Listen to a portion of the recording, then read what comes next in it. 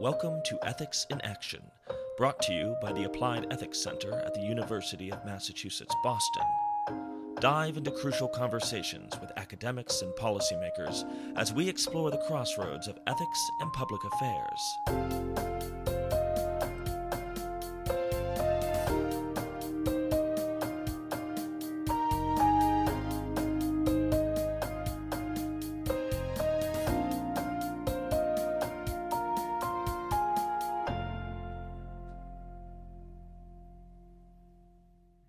All right. Good morning, Dan. Hi, Nir. Hi, this is Nir Isakovich. I'm the director of the Applied Ethics Center at UMass in Boston, and this is our podcast, Ethics in Action. And my guest this morning is my friend and colleague, Dan Feldman.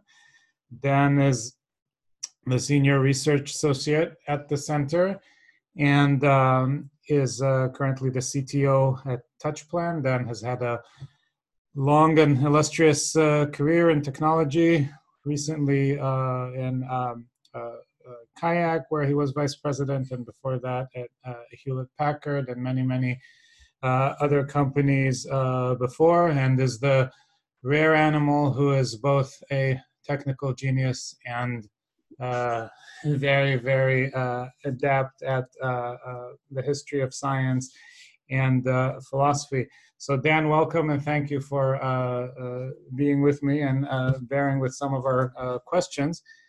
And we are specifically going to talk about superintelligence and the coming tyranny of our robot overlords, which before Corona hit us and before the anxieties about COVID-19 took over our routines and imagination, was a favorite rising anxiety on the horizon. So Dan, maybe we can start by asking you to say a few words about what the worries were about superintelligence as you understand them, how they have to do with artificial intelligence, and we can take it from there.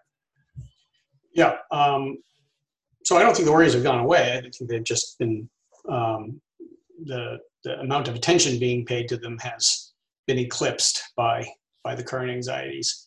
The sorts of things that people seem to be worrying about are things like, first let's start with a definition, right, of superintelligence. Good idea. Superintelligence and artificial general intelligence. And we should be clear that we're nowhere near technology which would satisfy either of these definitions today. So artificial general intelligence would be a machine that can perform the cognitive tasks of a human being, the full panoply of those tasks at the level of capability of the average human being. And superintelligence is really just something that's cognitively better than a human. And by implication in all cognitive fields. And the scary scenario is the intelligence explosion, where the machine has now become smart enough and is as capable at creating machines as we are, in fact more so, and so it starts creating more machines that then have to somehow negotiate their relationship with us as humans, and there are fears that they'll have their own agendas, and those agendas will be malign with respect to human beings. There are theories that, well, why wouldn't they be as indifferent to us as we are to insect species, for instance, and as opposed to maliciously trying to dominate ant colonies.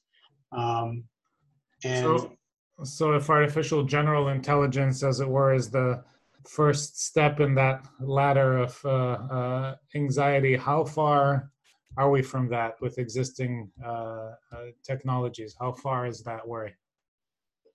Well, I think it's, practically speaking, it's really quite far. Although it's difficult to discount innovations and breakthroughs that by definition aren't anticipatable. But if you look at today's technology, it's not great, right? We have a relatively limited set of tools, specifically around statistical machine learning, and even more specifically around artificial neural networks, and yet more specifically around multi-layered, multiple hidden layer artificial neural networks that allow us now to emulate human performance and sometimes exceed it in very specific ways at very specific tasks at a variety of things that no one thought practical or to be on the near-term practical horizon as recently as 15 or 20 years ago. But it's all very narrow. Right? So we're sort of getting decent at recognizing human speech, and we're sort of getting decent at recognizing human faces. And clearly machines can be built to play games pretty effectively. But historically, the ability to play a game, to win a chess game, for instance, hasn't really been a good predictor of the full scope intelligence that people are anticipating or worrying about or perseverating on in various literatures, whether it's the scientific literature or the science fiction literature or the popular press. I would, my current assessment would be that what we have right now are very narrow and carefully crafted tools that allow us to perform tasks that have historically been performed by humans, cognitive tasks in particular. So is it, from the layman's perspective, would it be accurate to say that different AIs are essentially adept at performing very narrow, different tasks, but to move to anything like artificial general intelligence or certainly super intelligence, what is completely not on the horizon is some kind of coordinating function, which isn't there, that would bring all of these together in some sort of orchestrated fashion in one algorithm or in one AI? Yeah, that would be a way to think about it. I mean, if you look at the historical AI research program going back to the mid-50s, it's a very broad program that contemplates the need to address problems in reasoning, in planning, in language processing, in learning, and a variety of others. And for the most part, most of the tools that we're dealing with are custom built around the relatively narrow task of recognizing patterns. And that's what statistical machine learning is really good for. And the kinds of algorithms that are implemented under the general rubric of statistical machine learning, including these so-called deep learning algorithms, are really just pattern recognizers. And humans are especially good pattern recognizers. So it's not a bad, if you wanted to duplicate human cognition, it's not a bad place to start. But none of them is out of the box general purpose. That's to say, none of the recognizers that you build. The underlying algorithms are relatively general purpose, but they require an extensive amount of training and tweaking in order to end up with something that functions in a real world environment. So if we just sort of go to a few examples, what we have are algorithms that are very good at predicting whether you are going to pay back your loan, then as a result are instrumental in making loan decisions and similarly making credit card allocation decisions and all kinds of very specific, for example, sentencing guidelines decisions and so on and so forth. So we have these operating in a variety of areas. So what is it that brings people like Elon Musk or Stephen Hawking or Nick Bostrom, the Oxford philosophers, to worry so much that I mean, it almost seems like there's a evolutionary leap somewhere hiding between those discrete abilities that are already functioning pretty widely in the economy. And this thought of artificial general intelligence or superintelligence, is that just a sort of failure of the imagination to see that there can be discrete abilities that don't morph, don't evolve into a general ability, or is there some sort of technological basis for their concerns? What? Well, I think it's maybe an overactive imagination rather than a failure of imagination, and I think it's based on. I mean, it's difficult to speak for any of these people, but I think it's based on a projection into the future of technical advancements that have happened historically in computing that may not be at all justified. So if you look at the growth in computing over the last 40 years, what you see is machines that for the same amount of money are on the order of 10 million times faster, more power efficient than they were in the beginning of the microprocessor era. Mm-hmm. And that's a phenomenal growth curve.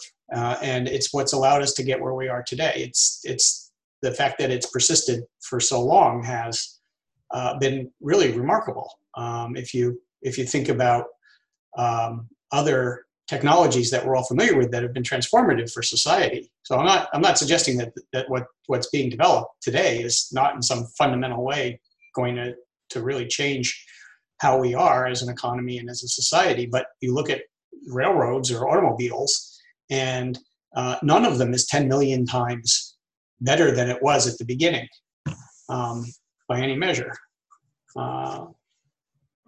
But does it really require 10 million? I mean, so I think the layman's argument and anxiety is, again, we now with the iPhones have in our pockets the computing power that it took to send spaceships to the moon in the 60s. Well, far more than the computing power that it took to do that, right? So why wouldn't these discrete algorithms that are better at facial recognition or identifying tumors than we are now, or predicting recidivism or what have you, or I guess the capabilities are still underdeveloped, to put it mildly.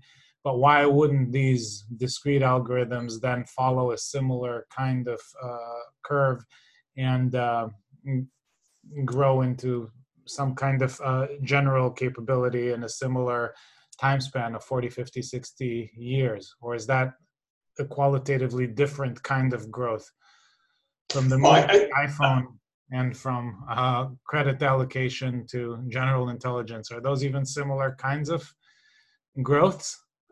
Sure, they could be. I think that if you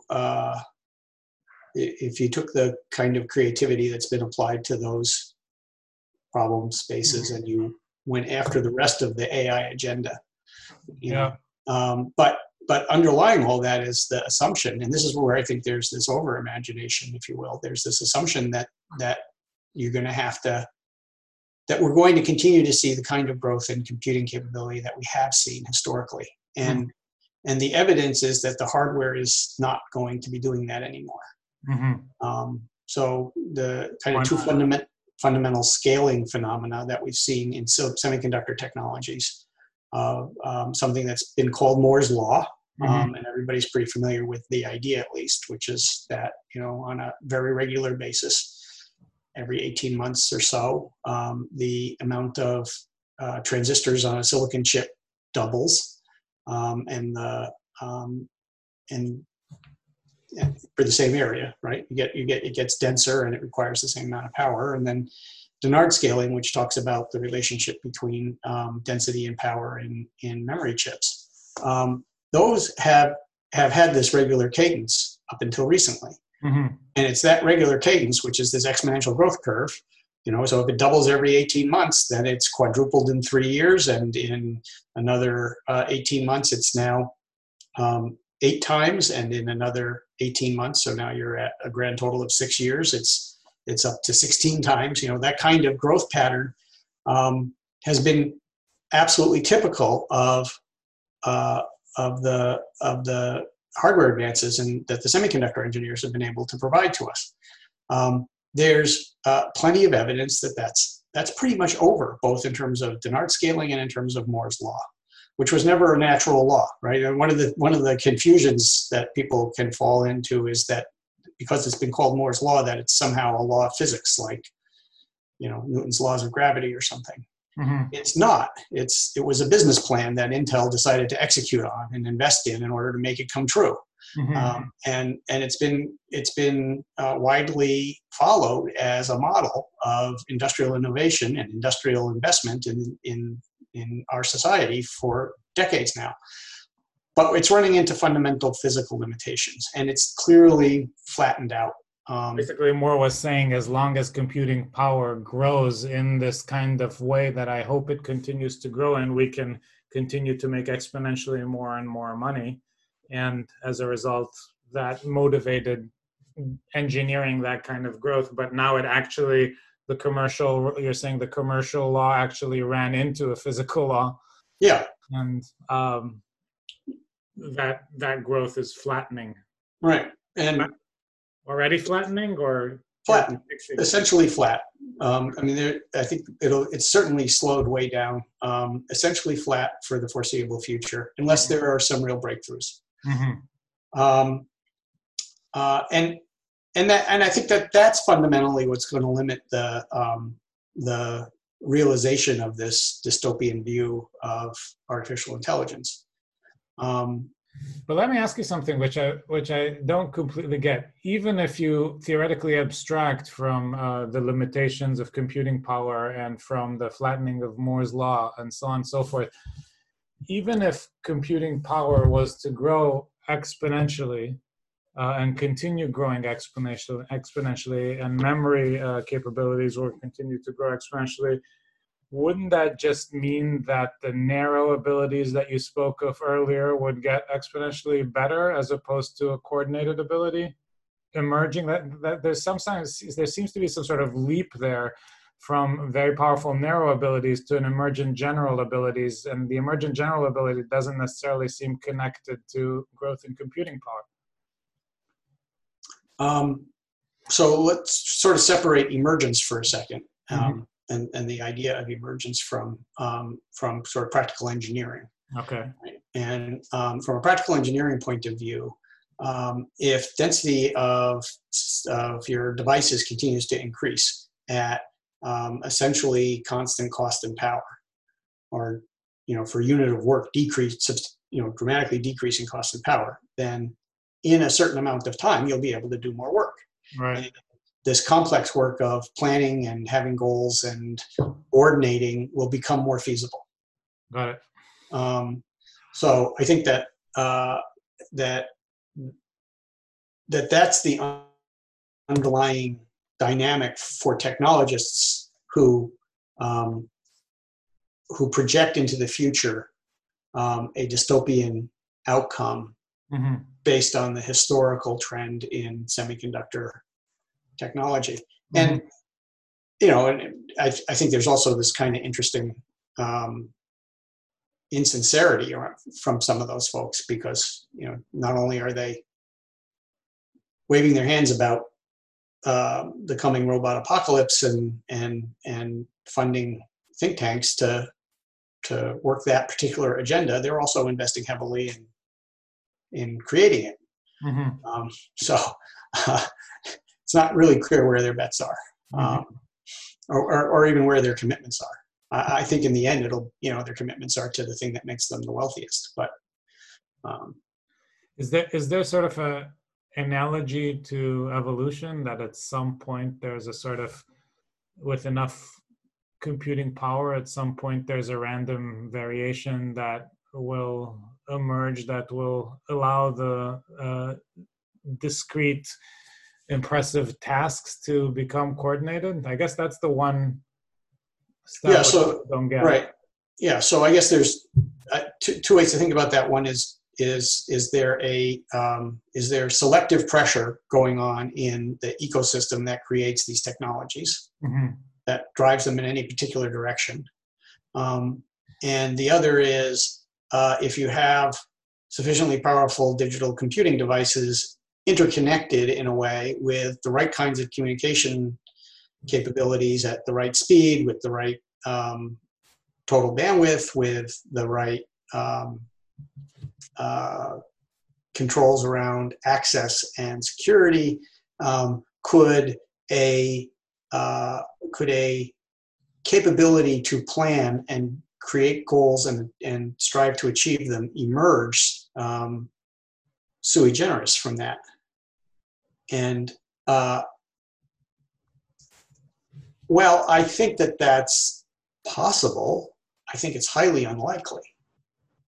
Even with the technology in place. Yeah, because most of what we're doing with our computing devices is building ways to keep them from talking to each other. I mean, we want to control the way they talk to each other. Very, yes, there's the net out there, and you can, go get information from anywhere you want, whether that information is, in the form of a first run movie, or it's a database of all the books that have ever been published, or Census Bureau statistics, or whatever it is. The World Wide Web has made it possible for us to get information readily if people will allow us to, and it's also created an underlying infrastructure for doing distributed computing, which has been around for a long time. The idea that you separate the computing tasks between different computers and they coordinate with each other. But those are all very task specific. And mostly what we do is try to keep each other out of our networks, right? The internet is a network of networks. That's why it's called the internet. And so, there's an enormous investment being made in keeping people from going off and taking computing capacity from my data center and using it as if it was theirs, unless I want them to. So I think that there are hurdles to that kind of emergence, that the economic pressures of our current way of organizing computing are going to mitigate against. That's interesting. You and I have both read materials and talked about the fact that the Chinese, for example, especially in the areas of some of the military technologies, have more of a focus on research on artificial general intelligence than we do here. I wonder if some of that is made possible because the economic pressures there are different, and there's more of an alignment between, as it were, government goals and commercial goals. So they're less focused on preventing the coordination and flow of information from one area of industry to another. Could be. Seems unlikely to me. I think command and control economies don't actually like the free flow of information in any way. Well, between different parts of the command and control economy. So in other words, Wayhu and Alibaba aren't in the same kind of competition, as it were, as Microsoft and Google, if it is truly a command and control economy. I'm sorry, you're saying that. Well, I mean, they have this. Certainly, the Chinese are experimenting with this mixed model where they encourage competition and the selective pressure that competition brings, at the same time making very determined industrial policy. I guess what I'm saying is that, for example, if the Chinese have a goal of developing some kind of artificial general intelligence system, for example, for military coordination purposes, right? An artificial general, right? Or artificial general military strategist, if you will, that can coordinate large amounts of data. One problem to do that here would be that the different commercial companies that would be involved have an interest in competing with each other and preventing information from each other, right? And preventing data flow from each other. And that would be less the case, if I'm understanding correctly, in a Chinese model. So if part of what you're saying is that under open market conditions, under classical open market conditions, one hurdle to the development of a super intelligence or artificial general intelligence would be the segregation of information, because you don't want to lose money to your competitors. In a different economic model, there would be less of that. Perhaps. I mean, the United States government has been pretty adept at making investments and arranging incentives so that if there's a major policy objective that needs to be met by steering innovative innovative energies, that they figure out how to do that. An example would be the National Nuclear Stewardship Program, which is our alternative to blowing up actual nuclear bombs. And that's really driving a huge chunk of the work in traditional computational supercomputing. And the government coffers have a real impact on the behavior of major industry players like Intel and Hewlett Packard Enterprise, and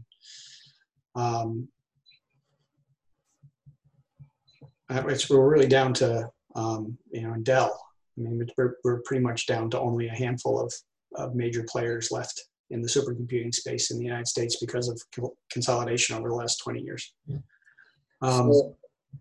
So if I'm summarizing some of the things that you've said to me, I'm seeing at least 5 hurdles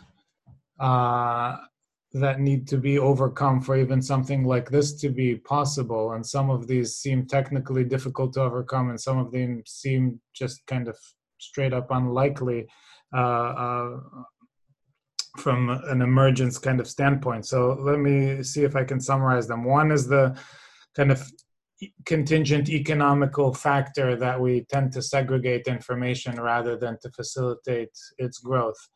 And rather than to facilitate its exchange. And so that would get in the way. Number 2 is that there's simply not the computing capacity because Moore's law has flattened out.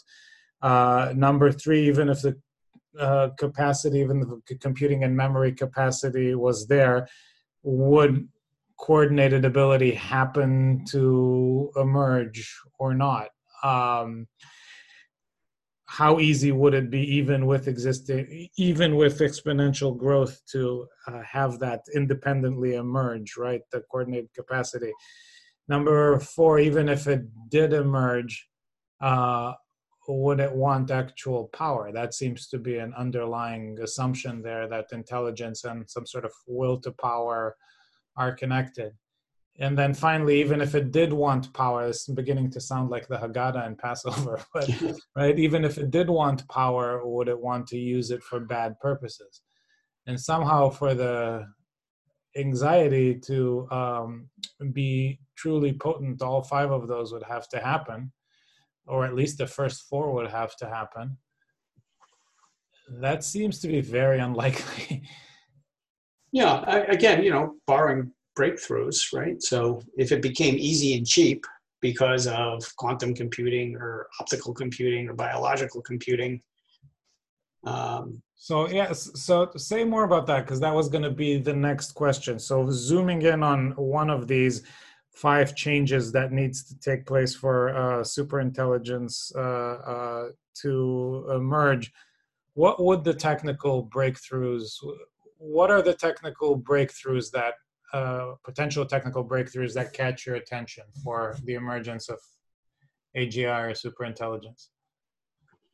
Well, I think that quantum, biological, what? Yeah, the quantum, optical, biological trio are really fundamentally different ways of approaching computing. What we think of as today as electronic digital computing. Mm-hmm. There are sort of intermediate technologies. Say a little bit about what those are from a layperson, for a layperson's understanding level like myself, and then how they could be game changers in the AGI space. Well, I'll do my best. The idea behind quantum computing, the thing that makes it so powerful, is that the computer, the computational device, is in more than one state concurrently. So one of the big problems with, for instance, breaking advanced ciphers, the kinds of code that protects much of our current economy from malicious hacking, requires, if you're going to break it, you have to run a lot of calculations, and you have to run them in order. You have to run them, fundamentally, you have to run them sequentially, although you can break it up into chunks and run the chunks in parallel. Yeah. And the thing that quantum computing gives you is the ability to run them all exactly at the same instant and get a single answer. And that terrifies the cybersecurity folks, rightly so, and the defense folks. But, you know, as we always do with military technologies in particular, we'll continue to develop them because we're concerned somebody else might. Okay. So there's kind of an arms race mentality going on around quantum computing, I think. Optical computing is just recognizes that light goes faster than electrons. And so if you can duplicate the kinds of devices that we do make with silicon and that transport electrons around, then you can get something that's substantially faster. And then, which then opens up, you know, the opportunity for at least another step in the evolution of these kinds of technologies. And then the final one, the biological computing, there's very little around information storage that's denser than a molecule of DNA.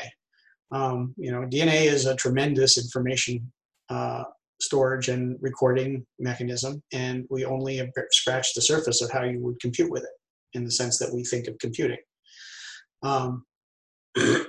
So again, I mean, it offers the opportunity for complexity that we can't currently build ourselves, but you could imagine evolving. It offers the opportunity for density that we can't currently build ourselves.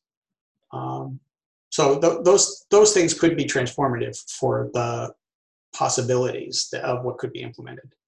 And it's not deterministic, right? It doesn't, the fact that you have them doesn't determine the outcome. Yeah. And your sense is that their stage of development at this point is so embryonic that it just seems premature to worry what will come of them and what they will be capable of doing. Yeah.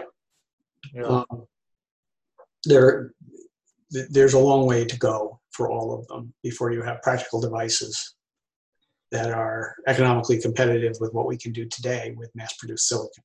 Are there striking applications that we know of any of these yet, or are all of them at kind of theoretical research stages? Well, optical is certainly widespread in our broadband telecommunications network. So it's not a completely uninvested in, undeveloped technology.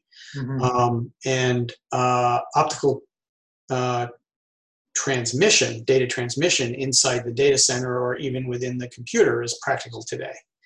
To actually compute with optics is not really well developed yet. Quantum is more developed in the sense that people are building practical devices that can solve problems at a scale which are difficult for mainstream traditional semiconductor-based computing to do. But they're very narrow applications. They're very special purpose. They're things like cryptography. And how you generalize from that. What's the point? I mean, I can imagine as an engineer, I can imagine that there's a place for an optical computer in a sophisticated system that has lots of capabilities. It's just not clear to me what that place is. Right? Yeah. You know, if you were designing a brain, right. Truly a brain, not just this, metaphor we throw around for computing as somehow a brain. But if you were truly designing a brain, is there a place for this optical device, and how many of them would you need? And, could you make them small enough to be practical, or cool them, or right now they operate at near zero, absolute zero, right? They require all kinds of infrastructure. Very reminiscent of what, big, large scale computing looked like 60 or 70 years ago. And on the biological side, I think people are they're very early days of being able to produce reliable devices that function the way we think thought functions, or at least the way we emulate thought with our digital devices. Yeah. But but nobody understands how the human brain works. Certainly, they have, Right. lots of clues, but they're a long ways away from duplicating that. So what you're going to get that's going to appear to behave like a human, at least in subdomains, is going to be implemented in a radically different way than our intrinsic biology does. Yeah, I mean, again, I can't help but think that there's two orders of questions here. Even if all of these agendas turn out to be as promising as people hope they will be, the optical and biological and the quantum, they seem to solve the Moore's law flattening out kind of problem, right? So all of Potentially they do. Right. Potentially they do, right. So all of a sudden there's a lot more computing power on the table, but that still doesn't tell us anything. As you were saying correctly, is the case as well with our brains. That still doesn't tell us anything about how intentions, wills, and desires emerge from computing power. Just like we're still struggling with, understanding how consciousness emerges from our own organic matter. Seems to be a parallel question there, and there seems to be, I guess that's what I meant earlier with a failure of imagination, the assumption that if will, desire, and intention emerged from our organic gray matter, it must emerge also from superior computing power made possible by whatever this trio of technology actually materializes, if any. That seems to be just a sort of, I guess I don't get what grounds that leap. Yeah, I don't think anything does. I think it's pure fantasy. Yeah. So let me then ask you, as a thoughtful and very historically grounded technologist, then, if it's not super intelligence that keeps you up at night and AGI that keeps you up at night in terms of technology's malign influence, what does? Well, I think that the kinds of things that I'm concerned about, and that you and I have discussed in various venues, are the way that we become as humans because of the capabilities that the technology provides and the social structures and economic structures that we engage. The values that are embedded in those social phenomena. So, for instance, computers are getting pretty good at recommending things to you. You go to any online store these days, and there's a machine learning algorithm that's trying to figure out what pattern you match. It's you bought these 6 books, so you're likely to like this 7th. You watched these 6 movies, you're likely to enjoy watching this 7th movie. And they do that even without you having to provide feedback. It's simply watching the pattern of what you buy, what you're willing to pay for. And so we're getting to a place where you're going to more and more expect that the world is organized to meet your needs in that very specific way. Why isn't the restaurant anticipating what you're going to order and making sure they have it on the menu for you? Or whatever, and that, I think, exacerbates and accelerates and accentuates a certain kind of narcissism that's substantially different from what we would have said even 100 years ago was valuable in humans. And then on sort of complementing that. The kinds of technologies that you talked about earlier around practical day-to-day judgments around sentencing or hiring and firing or creditworthiness that are getting made over and over again now, that are getting pushed into algorithms because the algorithms are arguably more reliable than humans. Now, they could be flawed, and there's certainly a lot of anxiety and work done at the level of they're intrinsically unfair. The facial recognition algorithms can't see black people. They do worse with women. I mean, there's all kinds of technical problems that people find in the implementations, but ultimately those can be fixed. And as you and I have discussed, it's perfectly reasonable to expect that they will be, because it's better for the people who are producing these capabilities if they are fixed. And so as they become more reliable than people, there's going to be less and less incentive for people to be doing those jobs. And it's going to be easier to substitute a machine for those jobs. And if you do that, then we as individuals in society have fewer and fewer opportunities to learn how to make those judgments ourselves. We have fewer and fewer opportunities to practice judgment and to become good judges of things. And so, the thing that provokes my anxiety is a world of amoral, that is to say, folks who are not grounded in any particular moral sense because they haven't had to make moral judgments, and narcissists. A world of amoral narcissists is not going to be a fun place, unless it's just going to be a completely fun place, right? Are we hedonistically enabled by these technologies, and maybe there's something out there that keeps us from harming each other, even if that's what we think is fun.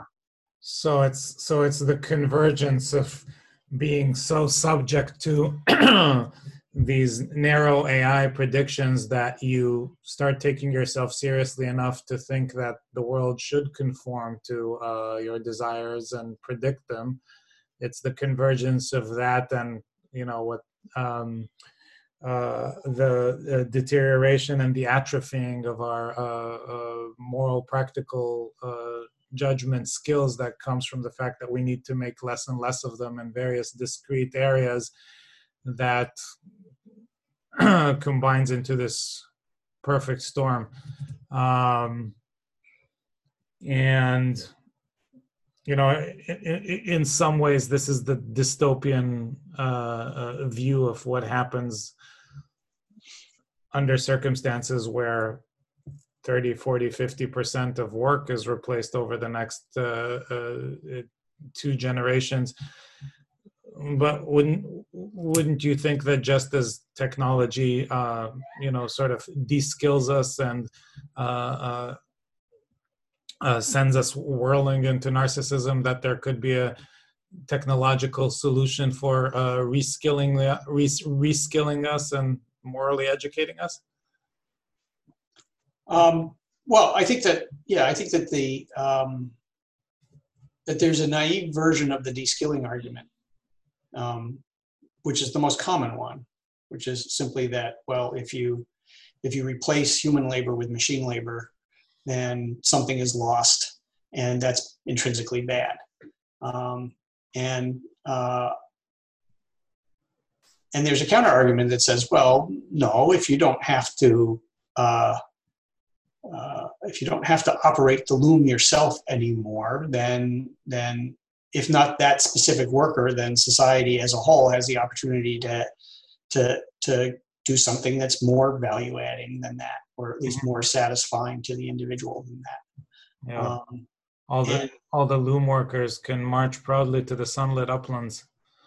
Yeah. And the reality, of course, is that it's nowhere near that smooth a trek.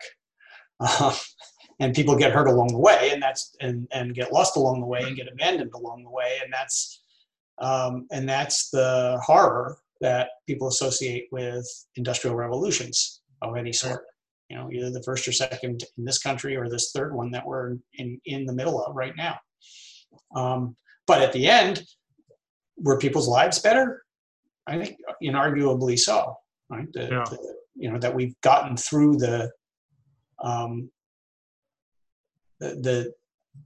a culture where nearly everybody was materially impoverished to the point of subsistence. Yeah. And very few had any chance to develop any kind of moral agency other than what they were instructed on in their regular religious service. Yeah. That But it certainly happens to be contingently true that right now, where people have a lot of the context for developing their moral skills and some of the kind of moral qualities that you've pointed to, such as a degree of modesty or not, having your head become too big, are work. And the interactions that happen around work. So at the very least, what sort of behooves us to be thinking about, if work gradually recedes, what are the alternative contexts where we develop these skills, if we assume that having them is good and losing them is bad. That's less dramatic than the anxiety about, the Blade Runner intelligent robots. But in some way, that's already here, if I'm understanding you correctly. Yeah, I think we see it every day. Some aspects of it every day. I mean, what aspects of it are you seeing? Well, there's a pervasive sense of entitlement. There's a pervasive discounting of expertise, right? The belief that because I have access to lots of information, I am as good at making judgments about medical matters or issues of nuclear war as people who have made a career out of studying them. Yeah. Which is an argument that a scholar named Tom Nichols makes in a book called The Death of Expertise. Mm-hmm. And that our current president makes when deciding how to treat his fear that he was exposed to COVID-19. Yep. Right. So it certainly is all around us. This wealth does seem to lead to decadence in one way or another, and we're a very wealthy civilization. It's even the people who are aggrieved and angry and marching in the street and are experiencing physical well-being or the opportunity for physical well-being that's far superior to what they could have expected 100 years ago, let alone historically over the span of the species. Yeah. So if one could put a kind of headline on it rather than the big explosion of the robot overlords, your worries are more in the death of 1,000 cuts kind of neighborhood. Yeah, I think that's fair. Well, I know I have to let you go in a few minutes, but this has been really great, Dan. Thank you very much, and I'm very excited that we're going to continue having these conversations off camera. Okay, thank you. Been a pleasure. All right, I'll talk to you soon. Bye-bye.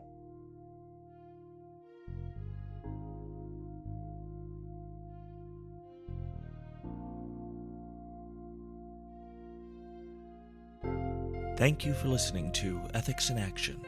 For more on this podcast and on the Applied Ethics Center, check us out at umb.edu/ethics.